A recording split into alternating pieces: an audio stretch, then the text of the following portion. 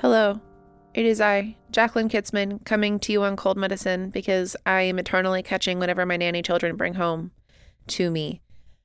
This is the Awakened Tarot podcast, and I want to start off with, so first and foremost and most importantly, let's talk about current events because this is a half tarot, half current events podcast. No, but I do think it's important to talk about several things that have come up because I don't think that it's whether or not you specifically yourself pay attention to the news, you are affected collectively by the things that happen on a collective energetic level. So that is a huge reason why I talk about these things. Also, we have listeners in everywhere. Like there are listeners everywhere. And I think it's really important for them to know, if they are personally affected by something, that they're seen or that what they're going through is seen or it's getting brought, there's awareness being brought to it. So one, yes, of course, we have the situation in Ukraine. It's not getting better. Russia's attempt is preparing to, they are going to attempt to take the south and southeastern parts of Ukraine, south and east parts of Ukraine. They're planning to do that by May 9th because May 9th is Victory Day for World War II in Russia, where Russia celebrates their specific conquering of World War II. I'm not going to pretend like I know more about that situation. That's just bare minimum research I've done. So they're going to attempt to take the south and southeastern parts of Ukraine by May 9th. That is the current logic. Along with that, they have the mayor of the Donbass or the governor of the Donbass region has asked Ukrainians to flee and evacuate that zone. So many hundreds, if not thousands of them did. And then the Russian military bombed an airport, killing, I believe the last count that I saw was 52 and wounded 100 more, though likely the fatalities will increase if they have not already. That is mostly women and children, as men cannot leave Ukraine right now. So mostly the people fleeing were women and children. It's terrible. It's awful. It's a lot of really big humanitarian crises happening over in Ukraine. And of course, this is not the only country in the last motherfucking, even our generation that Russia has destroyed. Chechnya, I'm hoping I'm pronouncing that right, but as well as Syria, just so many other countries. It's terrible. So pay attention to this because if they do happen, they're not going to just stop. This is a years-long war that is occurring, and they're not going to just stop with Ukraine were they to take it. They'll move on likely next to Moldova and other Baltic countries that are not a part of NATO. Moving on to other things happening in America. Oklahoma has just passed a complete abortion ban. I believe it's no abortions after 15 weeks. Just awful. Fucking awful. Tennessee is attempting to do the same thing. And in Texas right now, I just read this morning about a woman who was arrested for attempting an abortion on herself. She was arrested for murder. Murder. This is fucking crazy. Crazy, y'all. There is an absolute attack on the autonomy of people to choose whether or not they want to be fucking pregnant or not. There are 1,000 reasons for a person to decide they are not ready to have a child, whether that be because they just don't fucking want one. I mean, because of reasons like sexual assault, ectopic pregnancy. They're too young. They're not ready to put their body through that. There are 1,000 reasons and all of them are important. Call your legislators, call your representatives, make it very clear what you want them to do, because at the end of the day, your representatives work for you and vote. Those things are really important because those people are elected to reflect the wants and needs of their constituents. You are their constituents. And if your wants and needs are something specific, you're going to need to vote and also push your representatives to hold up the values you want them to represent or the laws you want them to represent. You have more power than you think you do. And I think a lot of times we don't wield the power we actually do have because we think it doesn't mean anything. But the power we do have, fucking wield it. Call your representatives because this is absolute madness right now. Okay, moving on from the current event section of the podcast to, I guess, jump into the card. Thank you to everyone who has joined Patreon and Thank you to everyone who has reviewed the podcast. Thank you for reviewing positively every time you guys post or say anything or join Patreon or interact, or even just message me to let me know that you love the podcast. It really does mean a lot to me. I put a lot of effort. I do this podcast.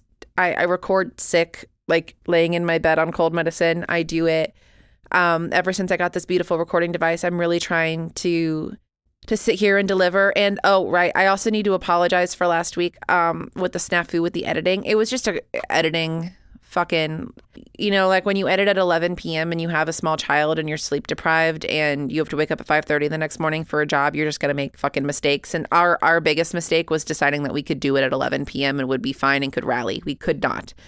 So we won't be doing that again.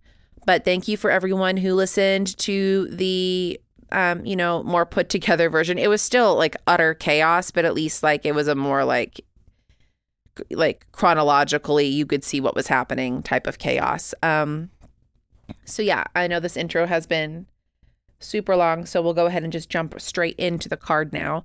The card we're going to talk about today is the Emperor. It is card 4 in the Major Arcana. The Emperor, fittingly enough, is ruled by Aries. It's the ram. You've got a person, long beard, think Gandalf, Dumbledore, sitting on a big stone throne.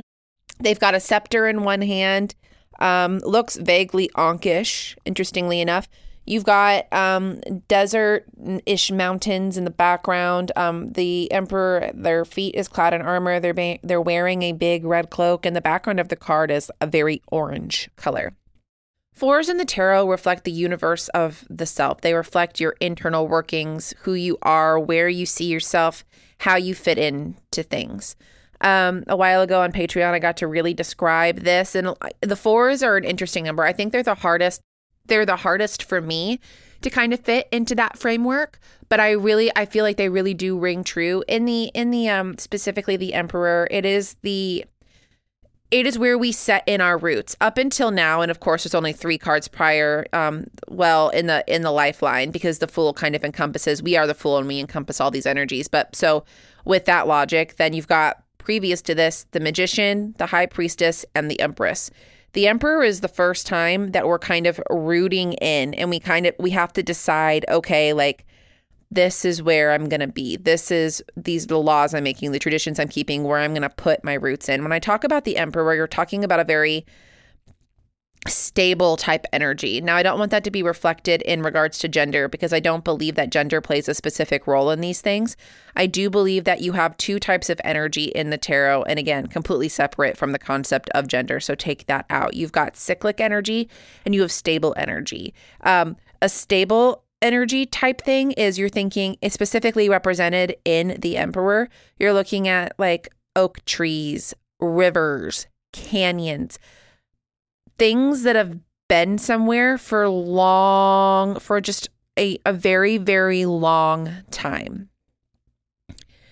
These things are structures that are, slow to craft and slow to erode. I mean, think the Grand Canyon if you're in the US. That took, millions upon millions of years to create the depth that is that canyon.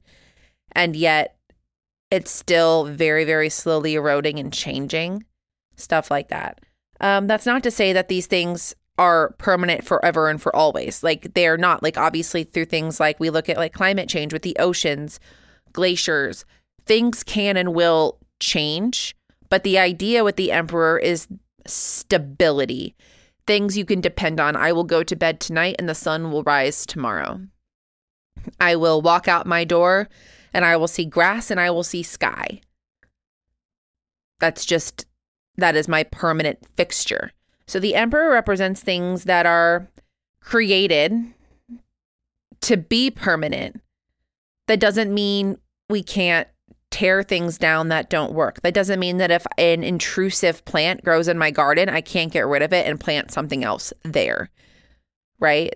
In the Emperor, in the card 4, we are invited to look at what we are creating, what environment we are creating for ourselves, what parts of ourselves are becoming permanent. In the Major Arcana, of course, we're dealing with we're dealing with that source energy, that thing that is over us. So in the Emperor, if I were to pull this in a reading, I would look at kind of the energy around me and be like, okay, what in my mind have I created that I feel has to be in place but doesn't actually need to be? This could reflect specifically my control issues. Did I build this barrier, this boundary because I need it to function, or is it time for that to kind of change? The Emperor it can talk about society, it can talk about patriarchy, and it can talk about things that are toxic, the same way that any card could talk about potentially toxic things in certain facets. But I think the heart of the Emperor is really inviting us to look inwards into ourselves and ask ourselves, what about us needs to stay stable? What needs to be stable? What are we feeling is eroding or changing that we're not ready for it to change?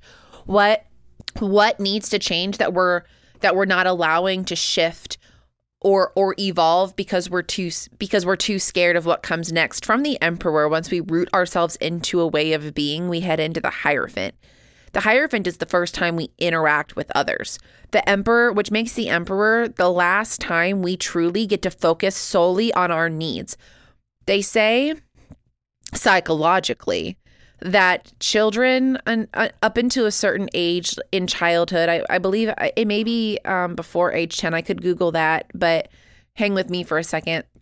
The important thing is that children up until a certain age, somewhere before their preteens, operate purely on survival mode. They operate on needs, not so much wants. Now, that doesn't mean that a child's ever going to, if you've ever been with a small child through a toy section of a store and they freak the fuck out over Barbie or G.I. Joe or blocks or Legos or fucking whatever, and they're freaking out because they want it. For that child, that want is a need, and that need is entertainment and stimulation. That doesn't mean you need to give it to them, that specific toy, but it does mean that child has a need to be entertained and stimulated. That's not being met. Children operate off of survival mode. So think about babies, they scream and they cry. A lot of people kind of have this weird concept that babies can manipulate their parents. I firmly do not believe that is true. I believe babies are operating in Emperor. They are telling you what they need.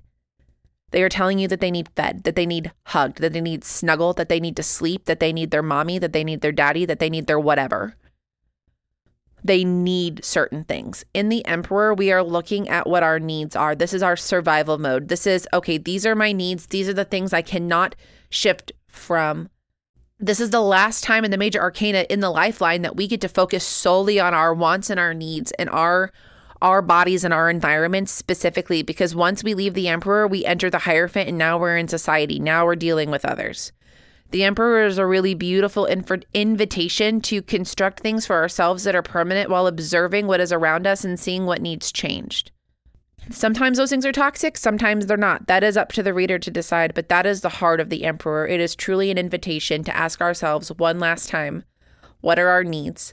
What's our survival mode? What is permanent for us, or what doesn't need to be permanent anymore? That is all I have to say about the Emperor, but as we all know, this is the part of the podcast where I come out and actually start to break down for you Maslow's hierarchy of needs in a psychological mindset, because I have the Wikipedia page up. No, I'm kidding. I don't actually have the Wikipedia page up. It is the collective reading. Though if you ever wanted to talk about that, I truly thrive on talking about early childhood psychology. Thank you. The collective reading for this coming week is the reverse 6 of Pentacles. 6s are a heart-based number. They are an invitation to go into our inner child, go into what our, that unconditional love, the heart of ourselves, and see what we need, and also what others need. The 6 of Pentacles is an invitation to give what we can give and give it without expectation, or receive what we can receive without guilt and shame. I'm not going to tell you one or the other. The reverse means this and the upright means this. I mean that some of you need to give without expectation and others need to receive without the shame of being given something. that is this coming week. Give your time, attention, money, if possible, to things that you genuinely care about, things you want to see in the world without expectation. And then if you're on the receiving end, if you're on the receiving end, allow people to love on you. If you need help, I've been both of those things. I've been the person who needs to give in any way they can. And I've also been the person that needs to receive. And it can be hard. I would say for me, it's harder to receive than it is to give. But both are important because both make us human. That doesn't mean like receiving doesn't always mean like gifts or money or stuff like that. Sometimes like receiving is just genuinely like believing somebody when they compliment you and not thinking that they have some weird ulterior motive or that they don't actually mean it and they're just being nice. Take those things to heart. Sometimes it's much bigger than that and it's much harder. Sometimes receiving means asking for help. Sometimes to receive, it means you have to invite yourself to ask. And that's the scariest part, I think, of receiving is that sometimes to receive, you have to ask. And the asking can be the hardest part. But allow yourself to do that. If you genuinely need something, allow yourself to be a receiver and allow that person to be a giver. Because I promise you, so many people want to give. So many people want to give. And if you're a giver, give without expectation. If somebody asks or if you see somebody in need or if you feel the need to donate to somewhere or call a representative, it's not even time. It's not even specifically money. Sometimes it's time. Sometimes it's your voice. Sometimes it's attention. Sometimes it's putting down your whatever you want to do for an hour and listening to your friend, sister, spouse, partner, parent, whatever, and giving them a shoulder or an ear without expecting anything or without shaming them and being like, okay, well, I've given up an hour of my whatever time now to do this.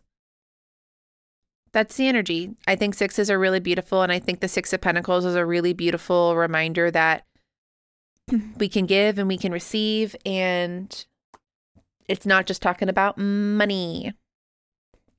Okay, my sick fucking ass is going to go drink some emergency and hide under a pillow for the rest of the day. Ta-ta.